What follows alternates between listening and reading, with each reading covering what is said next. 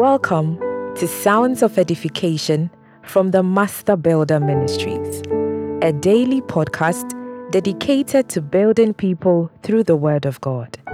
Kindly subscribe so you don't miss the next episode, and leave your reviews and questions. Now, today's word. Jeremiah chapter 17, verses 9 and 10.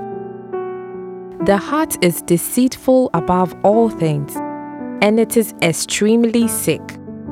Who can understand it fully and know its secret motives? I, the Lord, search and examine the mind. I test the heart, to give to each man according to his ways, according to the result of his deeds. The untransformed mind and the heart of the man without Christ is wicked and selfish. The Amplified Bible says it is extremely sick. Who can understand it fully and know its secret motives? This wickedness shows up in many things we do. Take even prayer, for instance.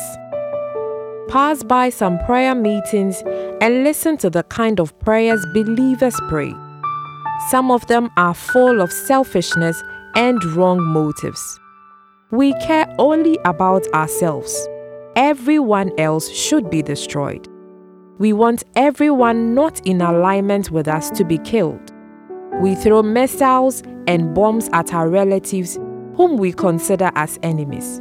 We don't care about God's agenda in their lives. We don't care about God's purpose on earth. It's sad. But learn from Jesus. He never did that. He loved his enemies and asked us to do same. Don't forget that we were once enemies of God. And if all enemies were killed, we all would have been killed before being saved. No wonder it seems as though God doesn't answer prayer, because God really doesn't answer these selfish prayers.